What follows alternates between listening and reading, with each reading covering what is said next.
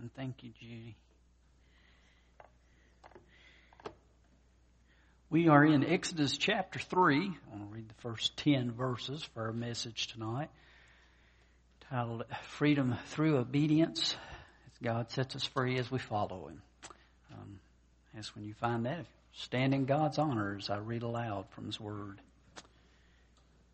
Now, Moses was tending the flock of Jethro, his father-in-law, the priest of Midian. He led the flock to the far side of the desert and came to Horeb, the mountain of God. There the angel of the Lord appeared to him in flames of fire from within a bush. Moses saw that though the bush was on fire, it did not burn up. So Moses thought, I will go over and see this strange sight, why the bush does not burn up. When the Lord saw that he had gone over to look, Moses called to him from within the bush, Moses, Moses. And Moses said, Here I am. Do not come any closer, God said. Take off your sandals, for the place where you are standing is holy ground. Then he said, I am the God of your father, the God of Abraham, the God of Isaac, and the God of Jacob. At this Moses hid his face, because he was afraid to look at God. The Lord said, I have indeed seen the misery of my people in Egypt. I have heard them crying out because of their slave drivers, and I am concerned about their suffering.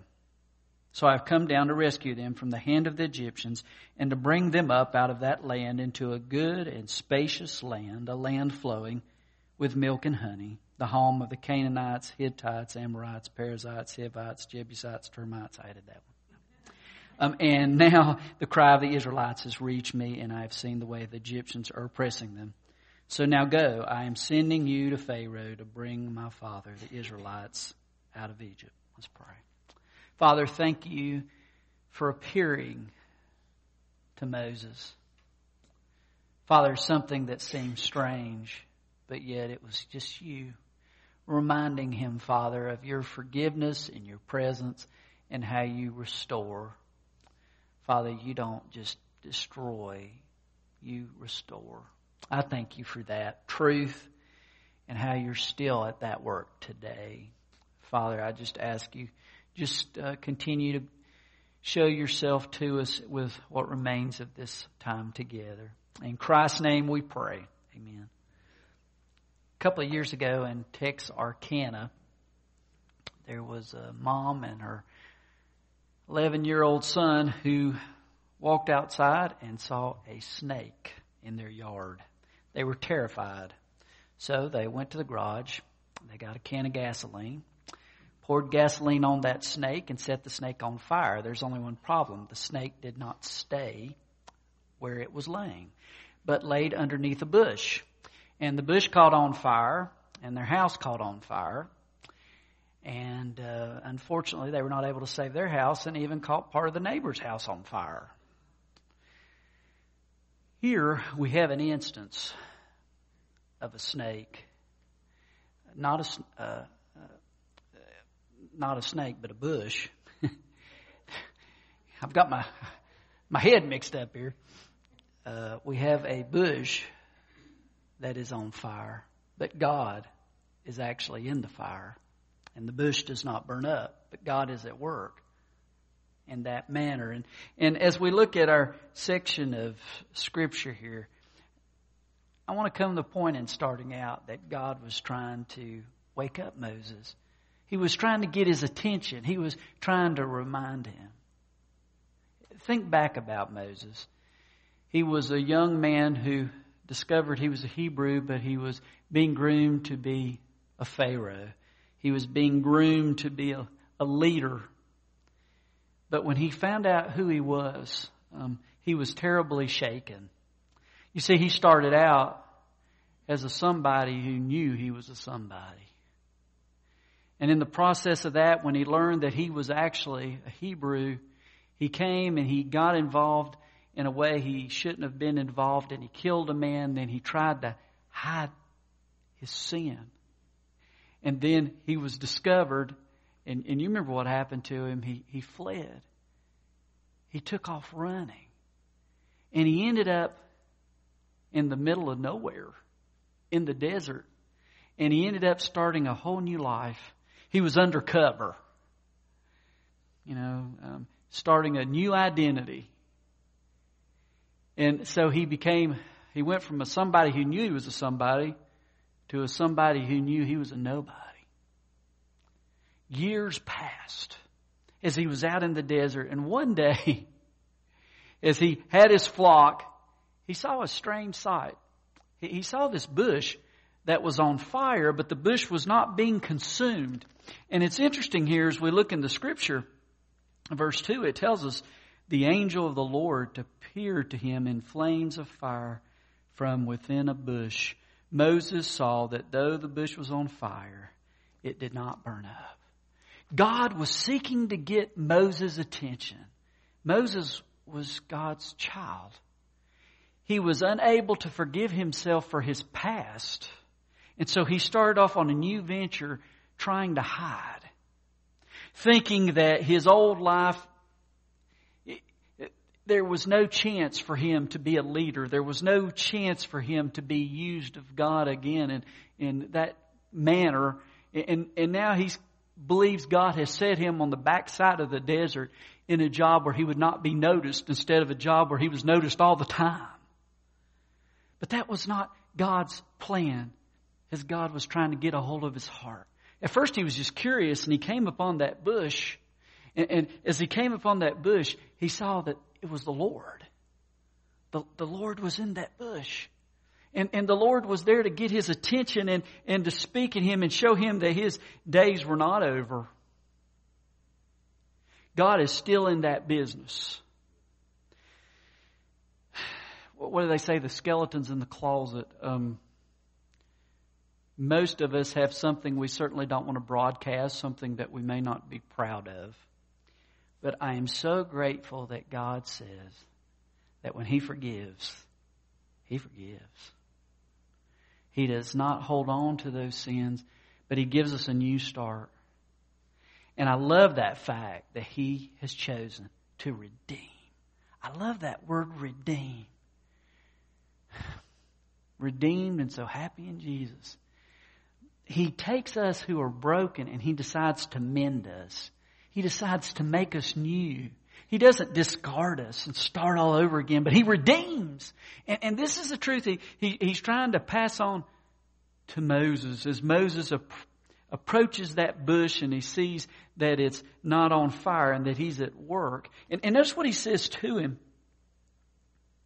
He speaks to him in verse 7, and He says, I've seen the misery of my people in Egypt.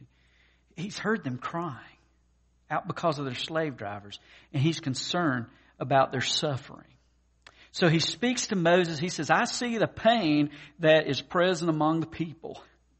And what's He say? Verse 8, He says, I've come to rescue them from the hand of the Egyptians. And He says, I've come to bring them into a land that's good and that's spacious, a land with flowing with milk and honey. He says that it's the cry of the Israelites has reached me, and I've seen the way the Egyptians are oppressing them. So God says, I'm going to free my people. And Moses is probably saying, that is great, God. I'm all for it. But I don't know if he was all for the next part. Verse 10, so now go, I am sending you to Pharaoh to bring my people, the Israelites, out of Egypt. And notice verse 11, Moses said, who am I that I should go? Moses is stuck in his past. He believes he's washed up. He believes that God could no longer use him. And the beauty of this passage is that God redeems. God, when we come to Him with a humble heart, when we come to Him and repent, when we come to Him seriously seeking Him, He gives us a fresh start. He loves us and He doesn't discard us. And that's what we learn on God's terms of setting us free. And aren't you grateful? He didn't have to, but He freed His people from Egypt. He didn't have to, but He freed us as people from our sins, from our mess, from what separates us from Him and what separates us from each other. He chose to forgive us. Most people, and ourselves at times too, we fall into this belief that surely it's my good works. I used to think before I became a believer, it had to be like a giant scale, And the deal was, my good works, all I have to do, you die, your good works just have to be more than this side, the sin. But the truth of the matter is, guys, it's not a scale. It's not a balancing act. And how much good is good enough? See, that's the problem with the idea of a balancing scale anyway. How much good is good enough when you're talking about a holy God that says that He and sin do not coexist, that He is holy, that He is set apart, which means that the balancing act doesn't work. We have to be totally forgiven of our sin. There's not enough good that we can do in order to earn God's favor. It doesn't work that way. Titus 3:5 says, God saved us not because of the righteous things we've done, but according to His mercy. Secondly, He freed us because of promise. Notice verse 6. He said, I am the God of your father, the God of Abraham, the God of Isaac, and the God of Jacob. At this, Moses hid his face because he was afraid to look at God. And Moses realized it was God, and he was humbled. He was afraid because of the holiness of God. But God said, hey, this deliverance that I'm bringing, it's a promise. And I am grateful. 2 Corinthians chapter 1, verse 20 says that all of God's promises in Jesus Christ are yes. All of them. I'm not saved because I feel saved. I'm saved because God promised that He would send a Messiah. And Jesus came and He died. And He was buried and He rose from the grave and He sits at the right hand of the Father. And by trusting in Him, there is salvation, not according to how I feel about it, but according to His promise being fulfilled. It's not about our emotions. It's about the truth that He's promised us. Numbers 23:19. God is not a human being and He will not lie. He is not a human, and He does not change His mind. What He says He will do, He does. What He promises, He makes come true. That's from the New Century Version. God can be trusted regardless of our state of mind. Martin Luther wrote a poem that went like this.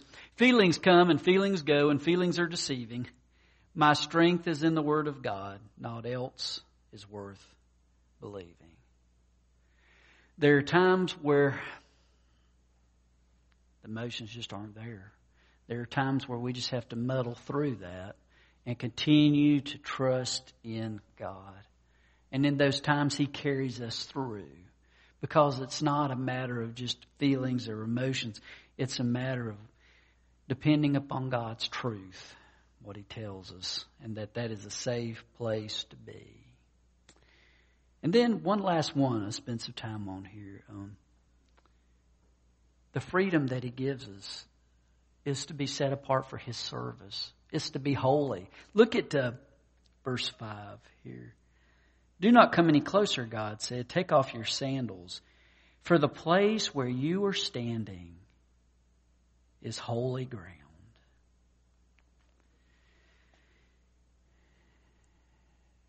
God calls us to be holy. The word means to be set apart. We belong to Him. Do we look like it? Do we act like it? Do we sound like it? And that's the goal. God says, be holy because I am holy. That is the call that He gives to us.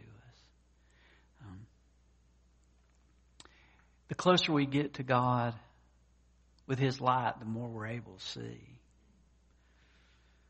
I always think of Psalm 139, how it ends. David says, search me, O God, know my heart. Try me and know my thoughts. See if there be any wicked way within me and lead me in the way everlasting.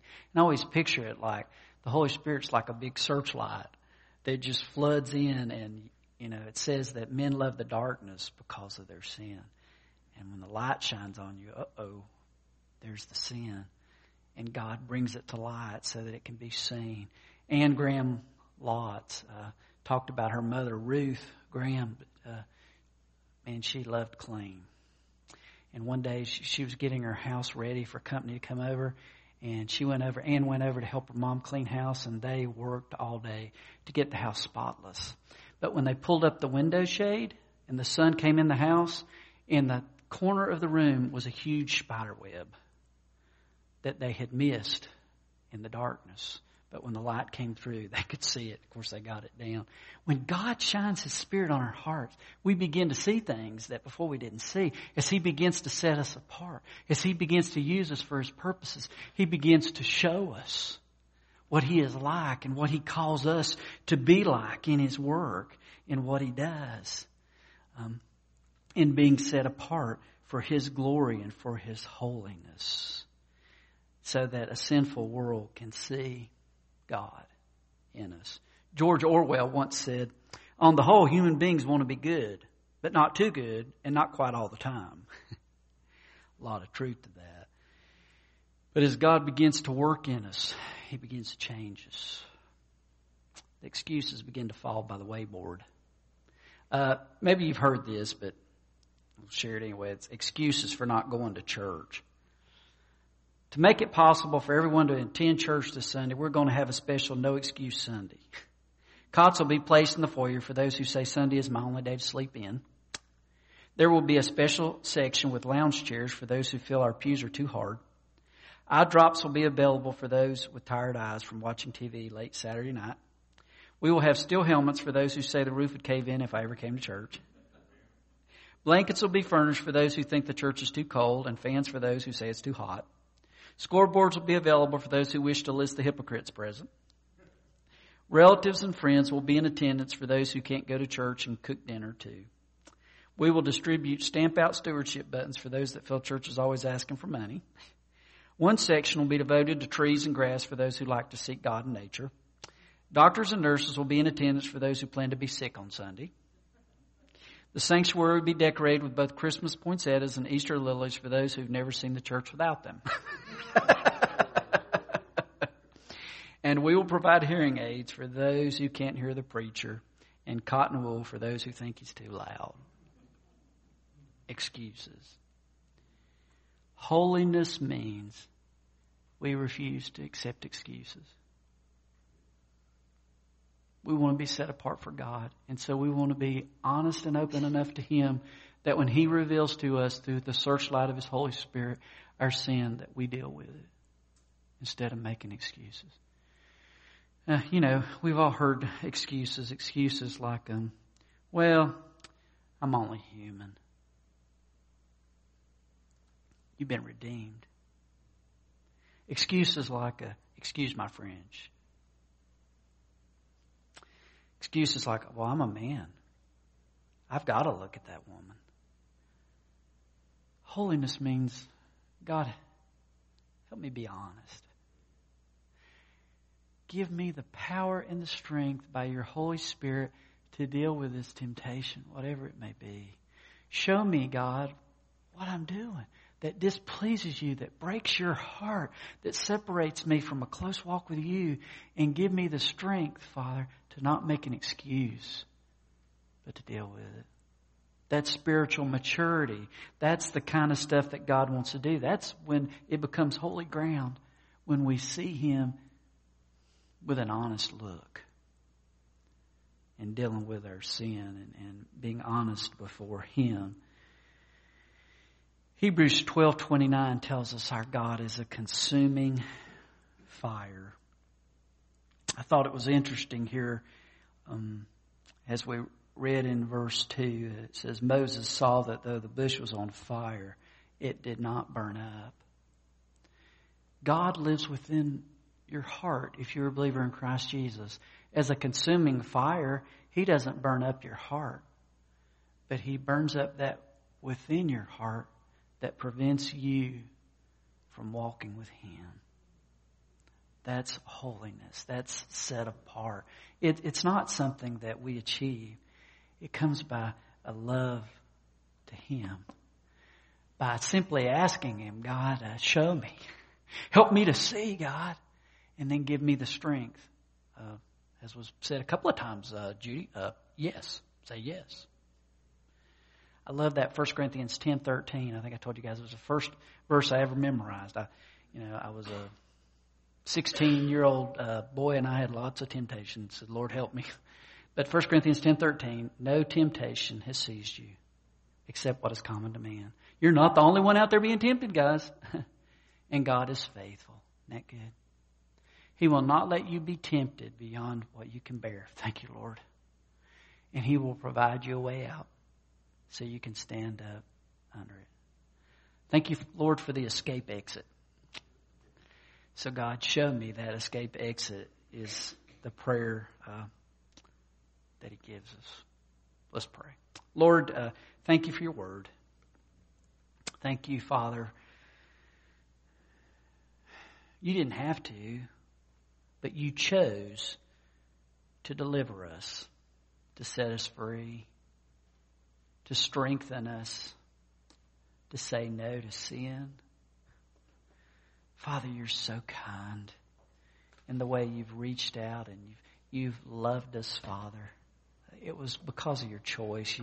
You're the one that awakes us, Father. We tend to slumber. I pray for myself. I pray for my brothers and sisters here. Father, wake us up where we may be asleep. Help us to see where sin may be ruling. And Father, give us the strength that you may take charge of ground that is not holy. That your consuming fire may shine and that others might see Jesus where once they were not able to see Him. Father, we just pray as we prepare to sing that we would say yes to whatever your call is. In Christ's name we pray. Amen. Let's stand together. Jesus paid it all.